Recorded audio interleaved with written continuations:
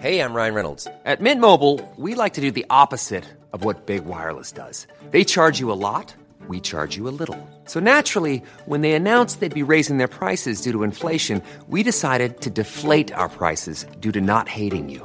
That's right. We're cutting the price of Mint Unlimited from $30 a month to just $15 a month. Give it a try at mintmobile.com/switch. $45 up front for 3 months plus taxes and fees. Promo rate for new customers for limited time. Unlimited more than 40 gigabytes per month. Slows full terms at mintmobile.com.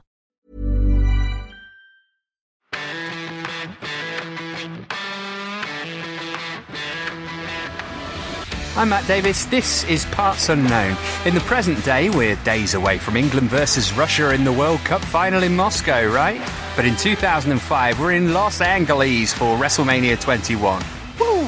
The dramatis personae, producer Ben wrote that. I had to look up what it meant. It's the characters in a novel or play, according to my Google machine. Helping me take another look at WrestleMania Goes Hollywood are Carl P.S. Anchor. You can't handle the truth. Anton Bam Bam Tolui. Hello there. And from Bad Street, Bedfordshire, it's Dr. Carrie Dunn. Hello. Right, so to start off, as we say, WrestleMania Goes Hollywood. They play film skits featuring the various wrestlers, which were all pretty funny. Eugene as Forrest Gump, Booker and Eddie as Jules and Vincent in Pulp Fiction, Trips as Braveheart, finishing with Stone Cold Steve Austin as Gladiator. I thought this was great stuff. The Doctor seems to disagree with me. What?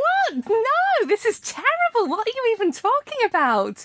The only women that they use are women taking off films where they're either faking orgasms or crossing their legs to reveal lack of underwear. That is the only time they feature women in this section. It's hideous. Keebler was wearing underwear. Can we just state that? Pretty sure even WWE wouldn't put Keebler's actual lady bits out there. But they're ripping off Basic Instinct, and that's what the film was. I quite enjoyed the vignettes. Anton? Did you quite enjoy seeing Trish have an orgasm? Fake orgasm. No, I liked Eddie and Stone Cold doing Maximus Decimus Meridius from Gladiator. I enjoyed that bit. The rest of it, John Cena doing You Can't Handle the Truth was kind of fun too. It's stupid. It's hilarious and stupid. It is something that is funny in 2005, and then you watch it in 2018, you're like, even when wrestling is bad, wrestling is interesting to look at. It's weird they roped in The Undertaker. That was the weird thing, seeing Undertaker outside of Undertaker clothes. That was really weird. I liked it just for that, actually. Seeing him actually have a ginger beard and that kind of thing without the hair dye and without the eyeshadow. Yeah, good for you, mate. Okay, so we've established that my sense of humour level is pretty base. What about the actual wrestling card? Just the 8 matches on it. Things kick off with what ought to have been an absolute cracker. Now, I've evoked some ire already on this show. I feel like I'm about to get panned again by you three here. Rey Mysterio versus Eddie Guerrero. Producer Ben thought that this was really, really good. I thought it was massively, massively disappointing. Carl? You don't like me anymore, do you? This is really good. What are you talking about? Ray's constantly fiddling with his mask. Eddie is really cross that he's in the opening match and is not shy of making that known. It's too short. They try to fit loads of spots in instead of telling a story. It was nowhere near as good as it should have been. Ray does keep fiddling with his mask because Eddie is pouring at it, because that's Lucha's style of, I'm going to mess with your mask because that's how we can do it. Eddie very clearly does not like being here and is very much, I can't believe I used to be a main eventer and now I'm doing this.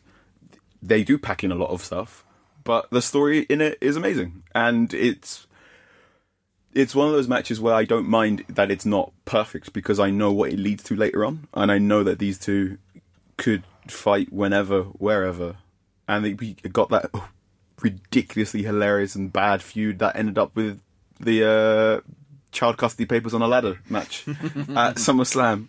Yeah, Eddie and Rey Mysterio can go whenever they wanted. There are many matches in WWE history and in WCW history where they have matches, and it's just basically, we're going to show you what Lucha style is, and they are all varying quality levels of good.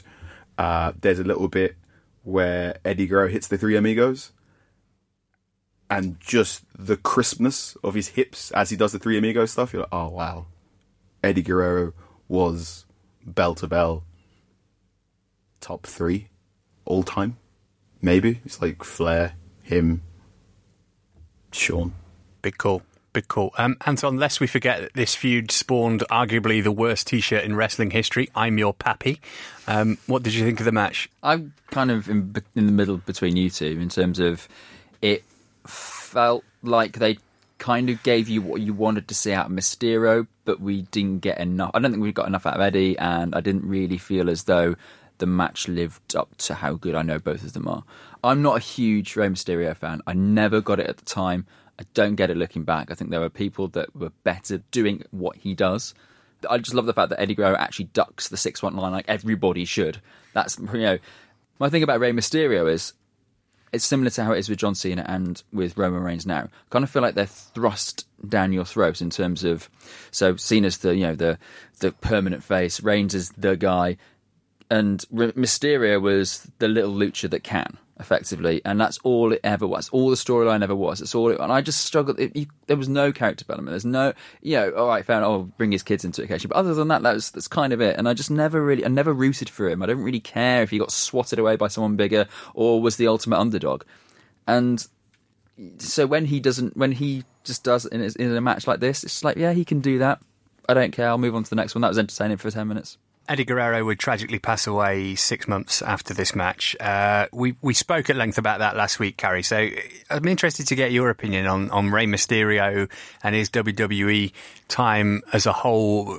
Financially, it was a success for him as a character, as a wrestler.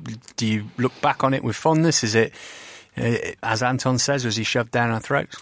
Yeah, I'm kind of with Anton on this a little bit. And again, I wasn't watching when this was actually happening, so I'm kind of watching it in retrospect, knowing what Ray and his knees turned into. The kind of underdog story, there's only so many times that I think you can play that, and that was kind of the only well that they went to so often, I think, with Mysterio. But I liked this match. I like when they're kind of getting the tag teams split into singles matches and getting friends to feud against each other. And I liked that there was a handshake at the end rather than anyone turning heel on each other. Yeah, I liked it. I wasn't mad about it. I liked it. When Eddie does turn heel on Ray, it gets us one of the greatest promos in SmackDown history. So he comes out on the chair and takes out a mask of Rey Mysterio's and basically starts talking like it's Hamlet. Goes, do you think that makes me happy? Parquet! Which I've memorised it because I love it so much. I'm all in on Eddie Guerrero, and it's a shame that we don't have enough WrestleMania moments and big WrestleMania matches for me to tell you how much I love Eddie Guerrero. Carrie alluded to watching it and how you watch it. I've wanted to raise this for a couple of episodes. Let's do it now, apropos, not very much. How are we watching these now? So, for example, I'm watching them in the daytime on my 40-inch TV. I think it makes a massive difference how and when you watch WWE pay-per-view. So Carrie, are you doing similar to me? I mean, I've done that with all of them so far. I sometimes watch the live shows on my iPad, headphones in, very different experience. It is a very different experience in terms of kind of the actual technicalities of viewing. I mean, I tend to watch actually everything on the network on the iPad just because it's going to be easier to carry around with me. But I guess the biggest difference for me is kind of the context in which I watch. If I'd been watching WWE while this is actually going on, I can't see me carrying on watching it if I was watching things in order.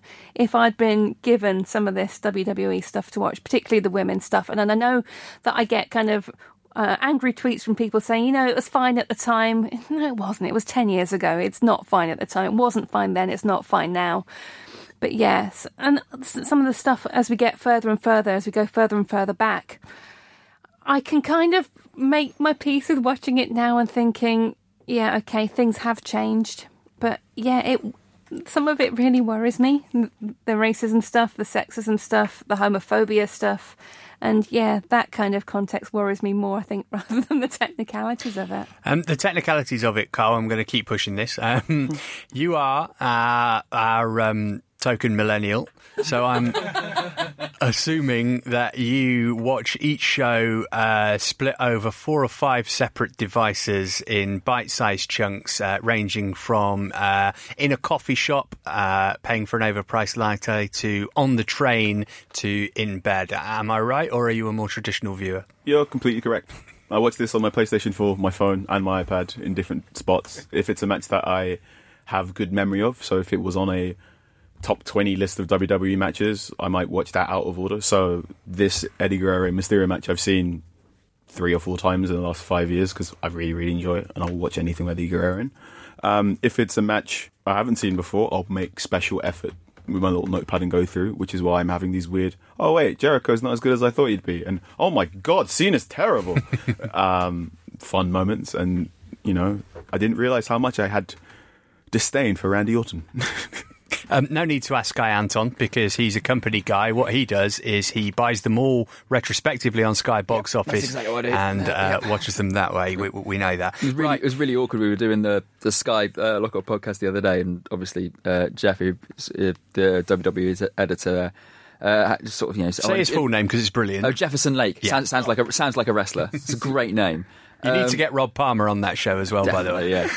He was obviously, saying, "Oh, if you want to watch Money in the Bank, you can book it now for $14.99." And then he said, well, "That's great value for money." And a kind of awkward silence in the room, just thinking, "Oh, for 2/3 of the price." Oh.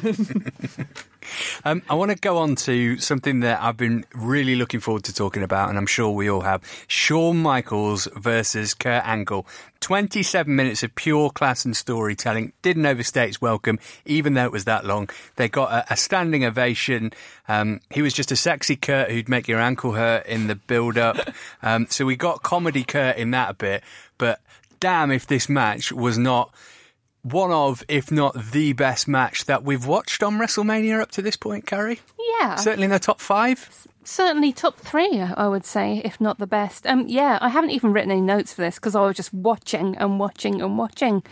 And the commentary was actually pretty good for this as well. And Kurt Angle, prime Kurt Angle, is exceptional. And it kind of makes what he is now even kind of sadder, I think. It makes watching this now even more poignant, I think, knowing what happens to him, certainly physically, and the decline that he went through. But yeah, this is amazing.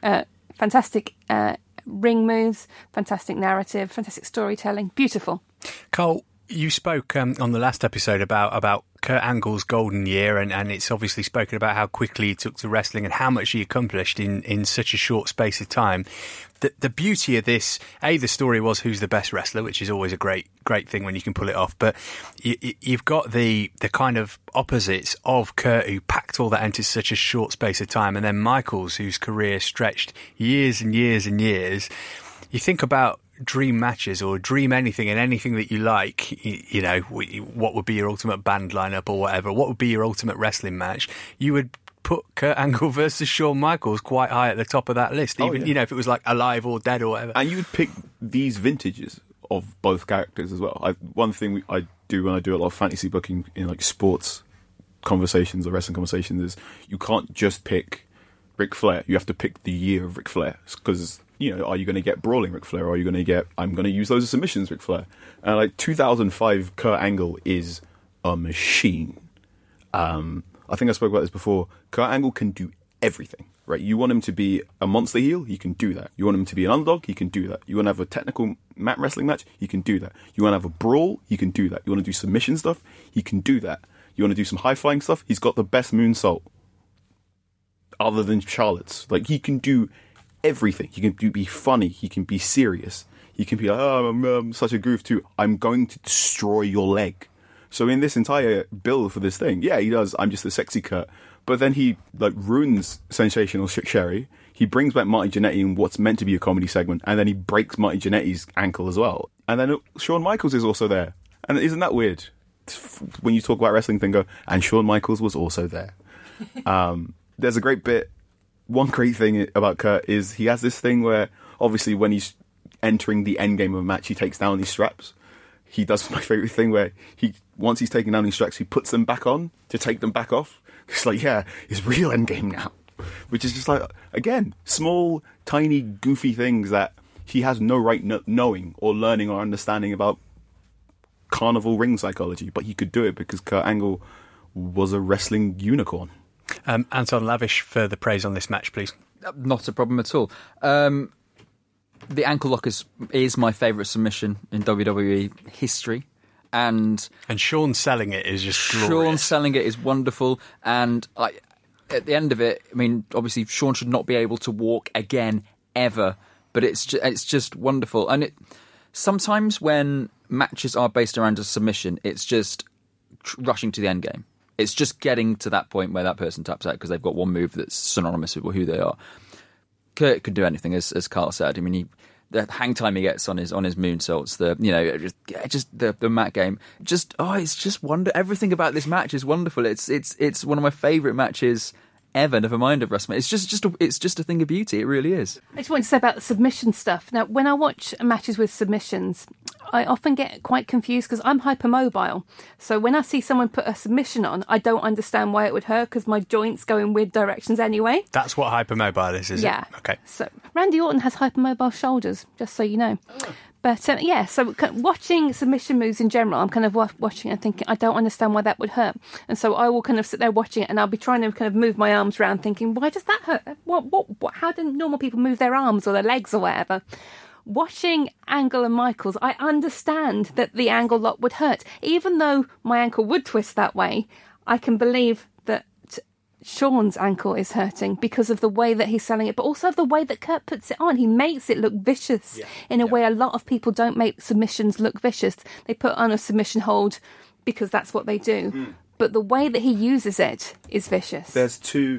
I was watching this WrestleMania with my friend Michael Hardy, and he said there's two sorts of submission holds and sorts of submission type matches. So you've got John Cena has a submission hold that if he's like, this is another way I can win a match. It's a cuddle.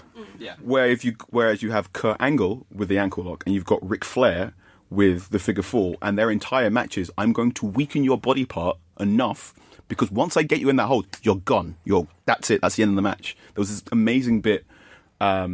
When Eddie Guerrero went to go pass the torch to John Cena, and Eddie Guerrero talks to John Cena about the ankle lock, and basically goes, at some point in time, no matter how good you are, no matter how strong you are, Kurt's going to put you in that thing. And he goes, everything will go black. You will feel pain in a way that you've never felt pain before. And you have to push through. You have to push through, Cena. You're going to have to do this and do this and do this. And it's this amazing thing of, Kurt also does this when he's fighting Shawn in this match, where he is on the beginning of getting the lock in. Shawn runs out and Kurt's like, I'm going to catch you in that lock and then you're done. Like, I'm so good at this submission thing that the moment I finish, it's the end game, which is maybe like he has it, Flair has it, Kenny Omega has it similar with his one-winged angel wrestling move. But it's amazing when a wrestler has a thing where it's just like, you can't dread it, run from it. Another reason I love this match is because it mixes the sublime with the scrappy. So yeah, there's the bit where Kurt sort of takes an inadvertent blow to the head, doesn't he, from a stray knee or something, as I remember. And Michaels is trying to do anything he can to get out of the ankle lock, and he's rolling around, and Kurt's going, nope, not going to let you go. And then he gets into another position where any other match you wouldn't, he'd just break the hold because, all of a sudden Kurt sort of manoeuvres his body around the back, and Michaels is clawing his way out, and you just think, yeah. Because if someone who put me in an ankle lock, I would do absolutely anything to get out of it. And it just shows how much both these... I know we said it last week with Michael. It just shows how much both these guys get the artistry of wrestling. Make sure, if you haven't watched it in a while or you've never watched it ever, do go back and watch this. It's glorious. Now for a return to our occasional series, Wrestling Phrases That Make Us Feel Warm and Fuzzy. One of mine came up in this match when JR said that Michaels had returned to a vertical base. He stood up. Just sweet, isn't it? Carrie, have you got any? Favourite phrases? Yeah. Punk, when he's coming out and he shouts, "It's clobbering time." Nice. Always gives me the feels. Carl, you'll like that one, presumably, as a comic book guy. Gorilla Monsoon going, a drop kick and a beauty. Anton? It's Jericho's never, ever, because I can't help but do it as well. Join us for more of those on future episodes. Let us know yours as well, actually, at the PU Podcast.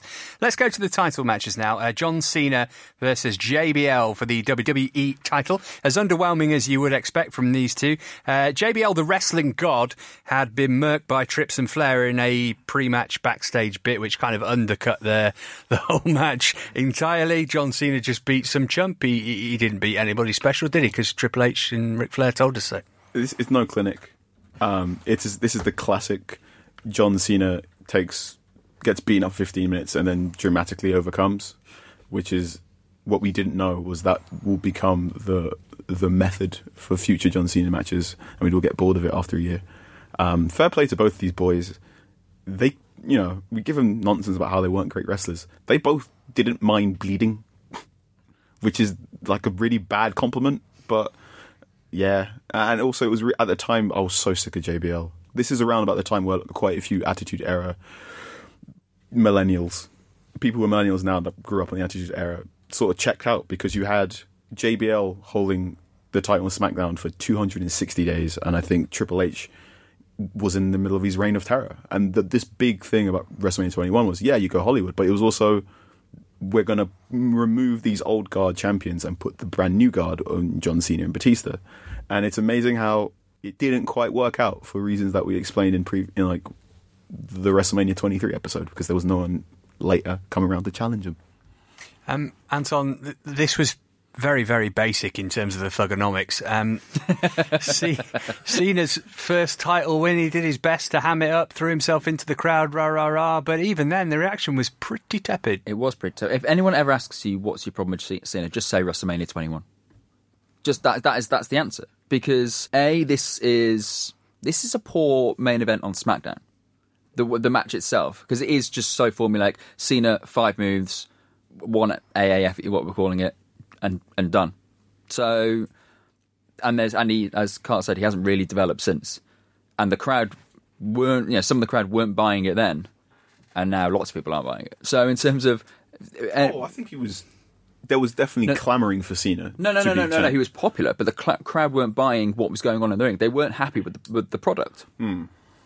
Yeah, he was hugely popular, but amongst a fan base that don't care about what goes on in the ring. But in terms of accept more of a cartoony style sort of in the ring, I think, and that's the fan base John Cena has, and that's absolutely fine. But this is just difficult to watch and care, and it's basic in 2005. This guy has dominated the company for 15, 16 years, and when you see the genesis of it, I can't help but go, why? Other than merch sales.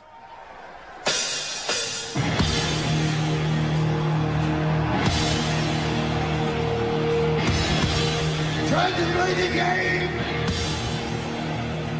Right, we can get on something a bit better now, Carrie. Triple H versus Batista. Of course it goes on last. Before we get to the actual match, Batista's pyro didn't work, and Lemmy didn't have the courtesy or couldn't remember the lyrics to a song that he'd written, which was Triple H's entrance music. So he's just kind of going, it's all about the game.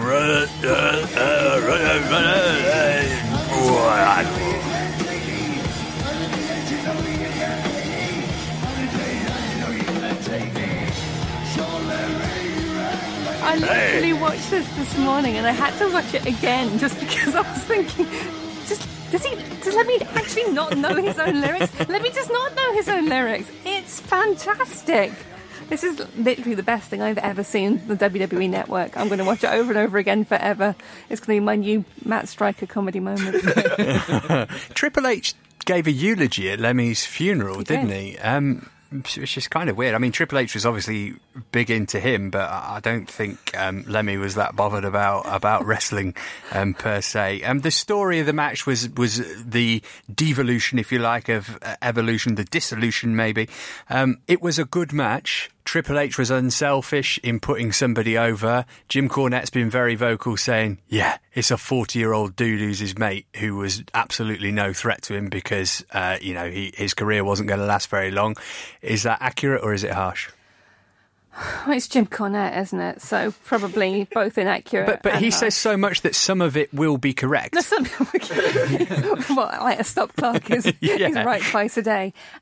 I don't know. I suppose there is a grain of truth in that. But we've seen that before with Triple H. Even though people are not necessarily a threat to him, he'll still squash them or refuse to put them over or make them look ridiculous in some small way. And he doesn't here. Again, I like this. It's my mate Dave again. I think he's really good here, and he looks like a proper champion.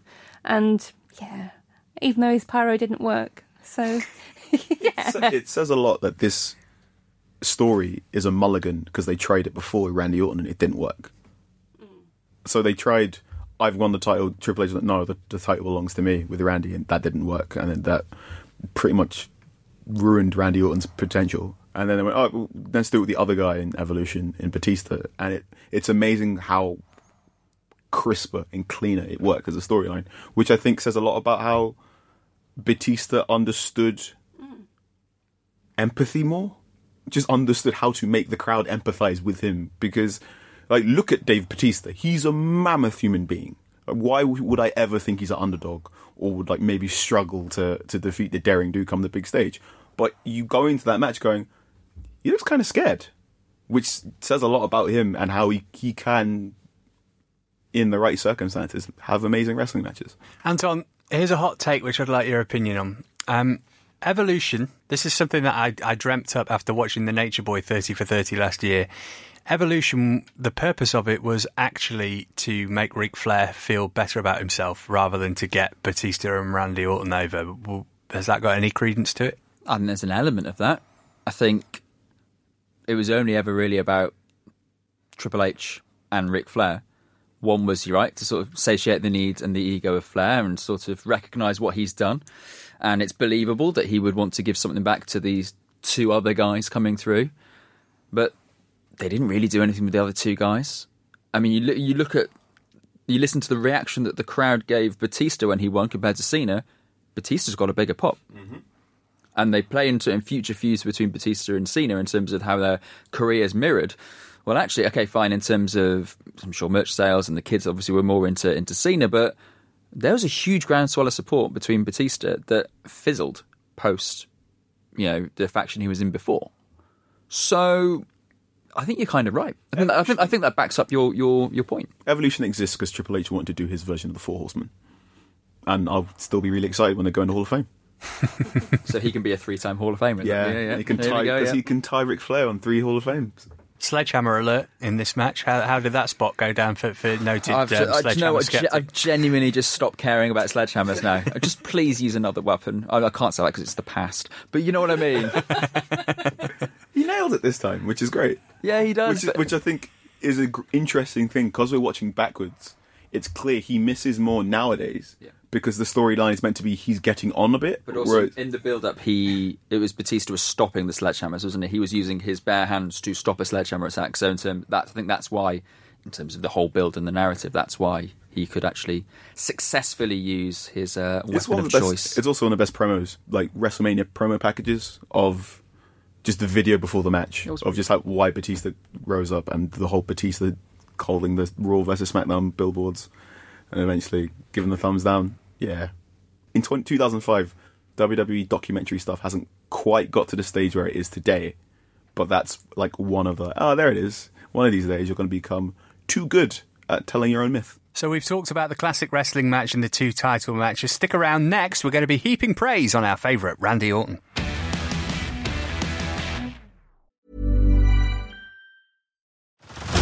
Head over to Hulu this March, where our new shows and movies will keep you streaming all month long. Catch the award-winning movie Poor Things, starring Emma Stone, Mark Ruffalo, and Willem Dafoe. Check out the new documentary, Freaknik, The Wildest Party Never Told, about the iconic Atlanta Street Party. And don't miss FX's Shogun, a reimagining of the epic tale, starring Anna Sawai. So, what are you waiting for? Go stream something new on Hulu. Normally, being a little extra can be a bit much. But when it comes to healthcare, it pays to be extra. And United Healthcare makes it easy with Health Protector Guard fixed indemnity insurance plans. Underwritten by Golden Rule Insurance Company, they supplement your primary plan, helping you manage out-of-pocket costs without the usual requirements and restrictions like deductibles and enrollment periods. So when it comes to covering your medical bills, you can feel good about being a little extra. Visit UH1.com to find the Health Protector Guard plan for you. Welcome back to Parts Unknown. Hulk Hogan was inducted into the Hall of Fame this year, so he got his moment to talk shit, flex and pose against the evil Muslim Mohammed Hassan, the Italian-American Mohammed Hassan. I didn't really want to talk about this segment because it went on forever and it involved Eugene, but Anton... Well, it's not so much Eugene, because, I mean, I think we're all in agreement in terms of just how awful and uncomfortable and just anybody who has learning difficulties, in terms of would see somebody like that or knows, and it's just horrible. So I don't think we need to necessarily talk about that. I can't believe how long Eugene was in WWE as well. This is also worrying. But Hogan's reappearance. So Hogan comes off the back of Eugene's speech about, I love wrestling, and WrestleMania 6 was my favourite memory, Hulk Hogan versus Ultimate Warrior. And then you see the obviously xenophobic, racially insensitive, sort of portrayal of two foreign characters come and that kind of thing. So fine, WWE, deal with that. We're used to it. Absolutely fine. But then Hulk comes to defend Eugene, beats up the two guys in the ring, and then Eugene disappears. So Hulk doesn't give Eugene his moment. So effectively, Hulk comes down to just beat up two darker-skinned guys in the ring and walk away while the American flag flies in the background. Because Eugene was his friend, and if you hurt his friends, then you hurt his pride. He's got to be a man. He can't let it slide. But it just, given what we know about Hulk Hogan, it makes it even more uncomfortable to watch. He's just come to beat up two foreigners because he didn't really come to protect his mate. So...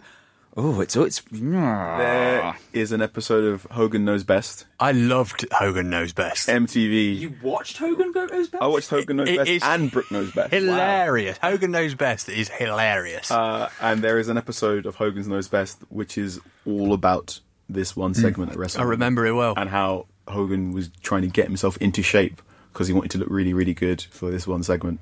And...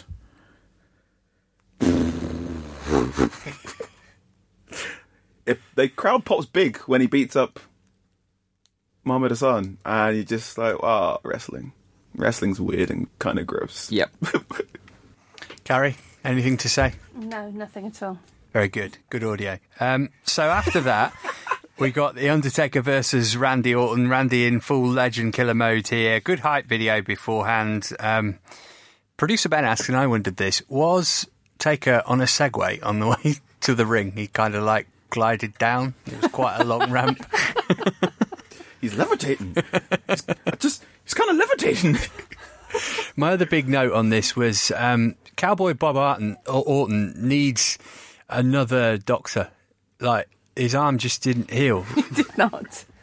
It's either a serious masturbatory ailment, or it's it just didn't work. The cast. 30 years, the poor bloke. Maybe it's not a real injury. No, not having that. So Cowboy Bob was involved in this. This was a good match, wasn't it? I know we're sort of loath to say that about Randy Orton, but I feel like the last couple of episodes we've had some decent Randy. Yeah, I don't think we're loath to say nice things about Randy Orton when he deserves them. I think we've been quite complimentary when he's deserved complimentary comments. But yeah, this was fine. I think I'm going to say something vaguely unpopular now, in that the more I go back in time and watch these WrestleManias, the less I like The Undertaker.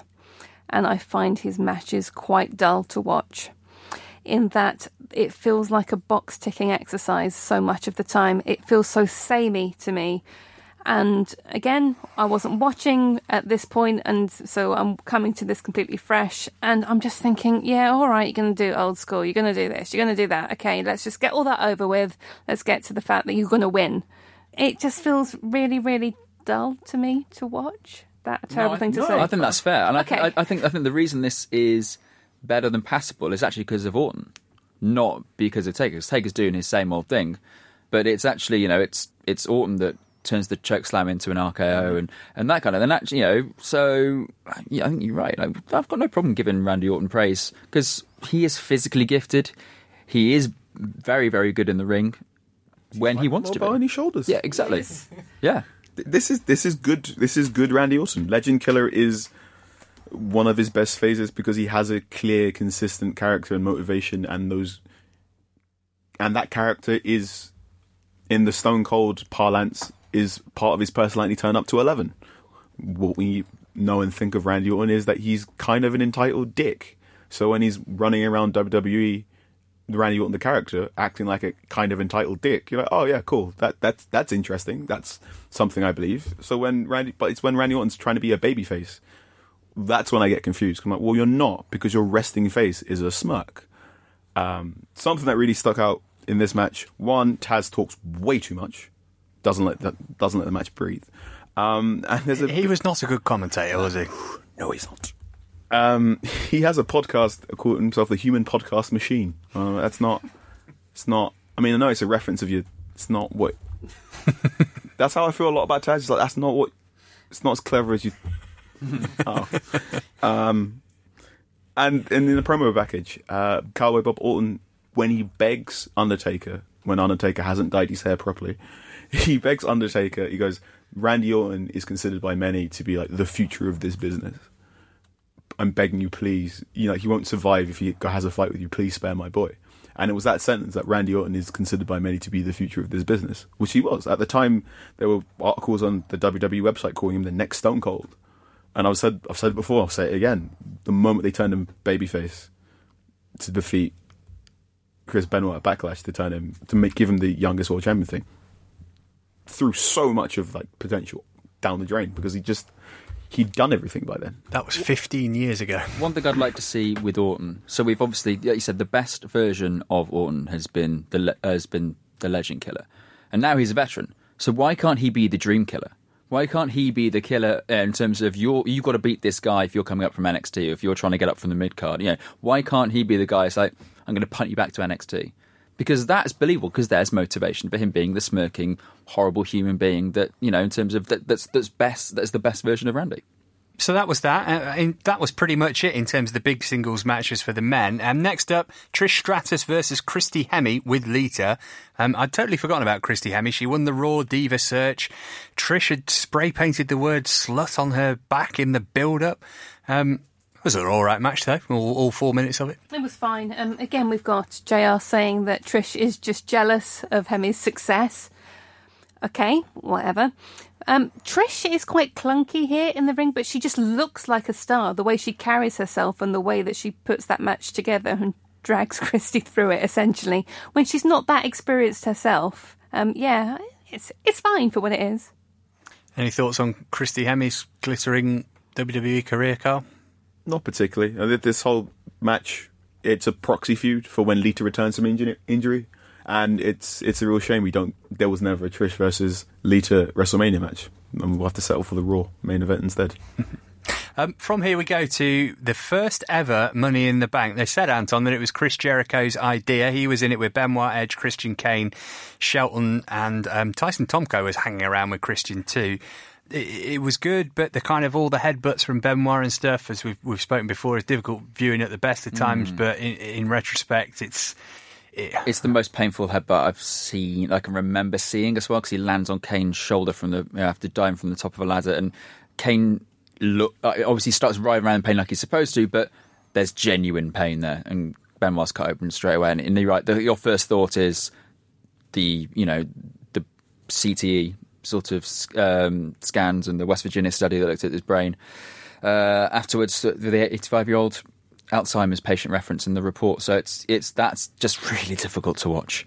Match itself is, in terms of a ladder match, it's interesting because it's a slower pace than previous matches, which means you have more focus on the individual moments that led to the big spot.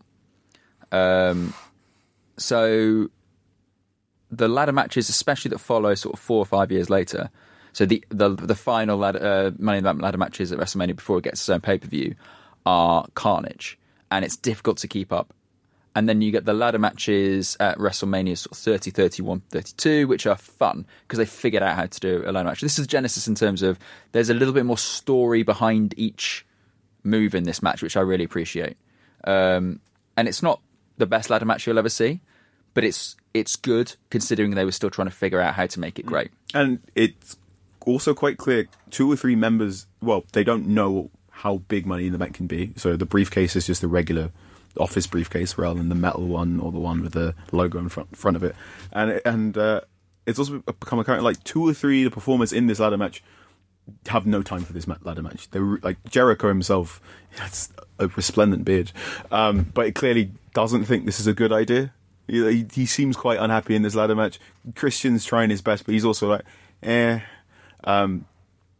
Chris Benoit, for reasons, is very annoyed that he's no longer in like main event area, but is instead in a ladder match. And you get that feeling from quite a few people in this match where they run, why am I in this silly ladder match? I'd much rather be like in your main event. Well, Wikipedia suggested that the first idea was to have a submission match between Edge, Jericho and Benoit, and then the others would have the ladder match round them. That's what Wikipedia Around told them? me. Apparently so.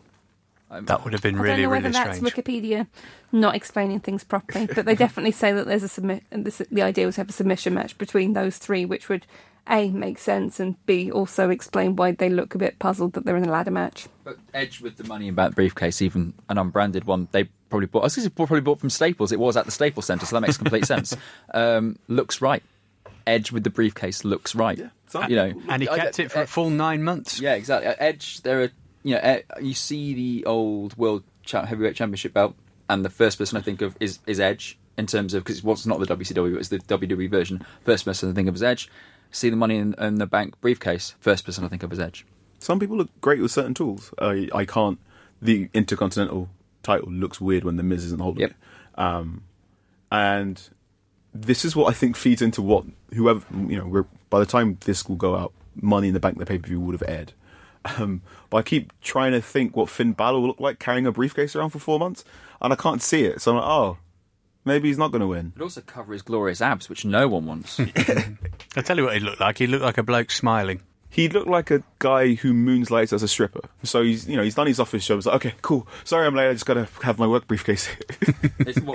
That's full of his stripper tools. Yeah. So, yeah. Also, I love Matt. I love Matt.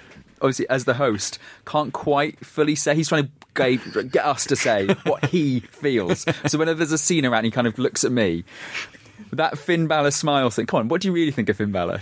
I think that he's a terrifically gifted wrestler who needs to do something other than smile his way to the ring all the time, basically. I'm rapidly losing interest in him, unfortunately. But not in Edge at this time, who would go on to, I would suggest, maybe do the best cash-in ever, the most Edge cash-in ever. New Year's Revolution, after Cena had just won an Elimination Chamber match. He comes out with Vince to totally legitimise it, and it was absolutely glorious. The little way he hands it over, two-handed to Vince, he's like, he's got a little smile, and he just goes, here you are, I'm going to go feast. He's like, oh, he's such a little theatre nerd. And he went on to give Cena one of the best feuds that Cena's ever had. So the only match we've got in inverted commas still to talk about is Big Show and his nappy against Akibono. It's called Miwashi, the big pant thing that he was wearing. It was pretty horrific. There was a lot of Big Show's arse all over the screen. I'm imagining, Carl, you were sports entertained to the max by this. I'm going to admit I didn't watch this. I got to the node and I went, no, life's too short. Skipped it. Poor Big Show. Man, but why? Apparently Vince was very cross that Akibono was supposed to look ginormous. This was Big Show was on Stone Cold's podcast recently. Akibono was supposed to look ginormous, but Show was in one of his fat phases and was actually bigger. My favourite part is actually when Big Show comes to the ring. So he comes out in a sort of traditional Japanese robe with his arms up, sort of, waving to the crowd. But he looks like a man who's been marched out by police after a raid at a happy ending massage parlour. Like, no one wants to be here. Everyone's seen me. Let's do this. Let's get on with this. And there's something weirdly, strangely mesmeric about watching Akibono's bulging sort of stomach and crotch fat. In terms of, it's there. It doesn't go away. It wobbles in a way that fat doesn't. Like, there's a little bit. There's muscle in there, so it's got a different consistency. It's odd. It's really odd. I don't know why this happened. I completely agree with Carl. I feel sorry for Big Show that he has to swallow a lot of turds, doesn't he? But that's not a phrase. But this is just, it happened, didn't it? This actually happened, didn't it? Carrie, this is kind of the equivalent for straight women or gay men of the pillow fight, I would say. So just how aroused were you by the sight of these two behemoths? Not so much, I have to say.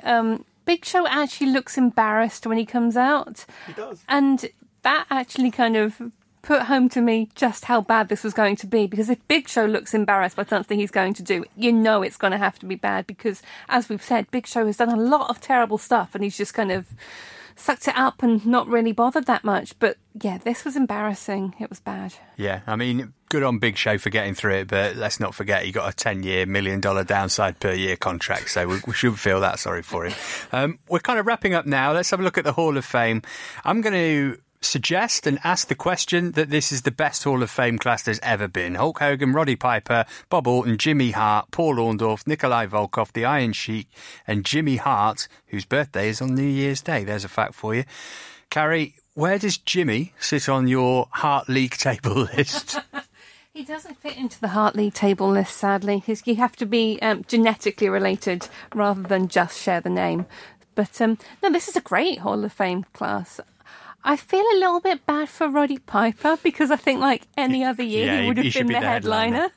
But yeah, great stuff. But I guess the counter to that, Carl, is that Piper got a Piper's Pit segment as part of the show with Stone Cold and eventually with Carlito, who was also there. Is that kind of deference to the fact that Piper was such a big deal that he deserved the spotlight to be on him in a way that it wouldn't be if you're in a class with Hulk Hogan? It's just typical Hulk Hogan shafting Roddy Piper one more time. There's a great... there's an episode, I think, of David Shoemaker's podcast when he was on Grantland where Hulk Hogan is talking about how certain people used to go up to him and go, hey, like, how do I get into the main event? It's like, well, if you let me beat you once, then eventually we can feud back and forth. And, Hulk Hogan's working Shoemaker and like, yeah, I feuded all these people. Roddy was the only one who would never let me go over him because Roddy was like, obviously you're not going to like let me beat you in response. You're always going to beat me and disappear, which is true. Like Roddy was one of the only people who ever was to just like how bad Hulk Hogan was as a person. Anton, do you think that it was Piper's idea or, say, Vince's to have it be Austin as the person that he interacted with in the ring? I think it would have been Vince's, but I think it would have been a concession to Roddy, if that makes sense. Because, obviously, they haven't worked together in the past. And it was quite funny watching Roddy do his whole, I'm confused by who these people are, because I clearly don't watch a product anymore. That's his gimmick. Even if he does, but that was his gimmick. I'm old. I'm too cantankerous for this. Didn't like getting the what treatment, did he? No. But then he handled it well, and which worked perfectly. And then the riffs between Roddy and Stone Cold, in terms of, you could just tell they're just two cantankerous men that like working a crowd, and they could probably, in terms of, I'd sit there and watch that for a bit longer. Actually, didn't need Carlito. Just let them go at each other and see where it went. I was quite kind of intrigued to see what was going to happen before everything's cool man came down, because he had one phrase and that was cool, and obviously ate the back. Roddy taking the apple from Carlito, you're like, yeah, there you go, that's the guy I like. We love Roddy Piper, but let's not overlook like the horrendous like racial gimmickry heel stuff he ever did that we still kind of laugh about, and I can still think of terrible things Roddy Piper did and I would laugh about, just like, what's wrong with me? He did terrible things, but he was funny and always sunny as well, so there you have it. So that was WrestleMania 21. What a great show it was. My moment is going to just be all of Shawn Michaels versus Kurt Angle. Has anybody got anything other than that? There is a woman in the crowd for that match who is such a Shawn mark. And anytime he is in the angle... It's not Sunny, is it? let's just leave it there then, shall we? Anybody? So woman in crowd. Even that is Sean, Kurt, or Jace. There's nothing else. Dunking on JBL was very funny too. And Chris Jericho's hair. Oh, and also liked when Kane came out, the ladder set on fire. That was a nice touch. That's a nice touch. Actually, Kane can make things come out and fire come out of mainly other than things than the ring posts. Well, I like that. And now he can solve problems like potholes in Knox County. So good on him. Right, we're going to take a break for a couple of weeks. It's the summer holidays after all, so we'll see you soon. Keep up to date on @ThePU Podcast to find out exactly when we'll be back. It may be just in time for SummerSlam, you never know. Anyway, when we do return, we'll be breaking down WrestleMania 20 from Madison Square Garden, Eddie and Benoit's crowning moments, Goldberg and Brock's farewell fares badly, and Undertaker versus the future mayor of Knox County. Carrie, where can people get you on Twitter? @Carrie Sparkle. Carl. Anchorman616. And Anton. @SkyAnton. We are @ThePU Podcast. I am @MattDavisFC. Rate and review, share and subscribe. I'm Matt Davis, and this has been Parts Unknown.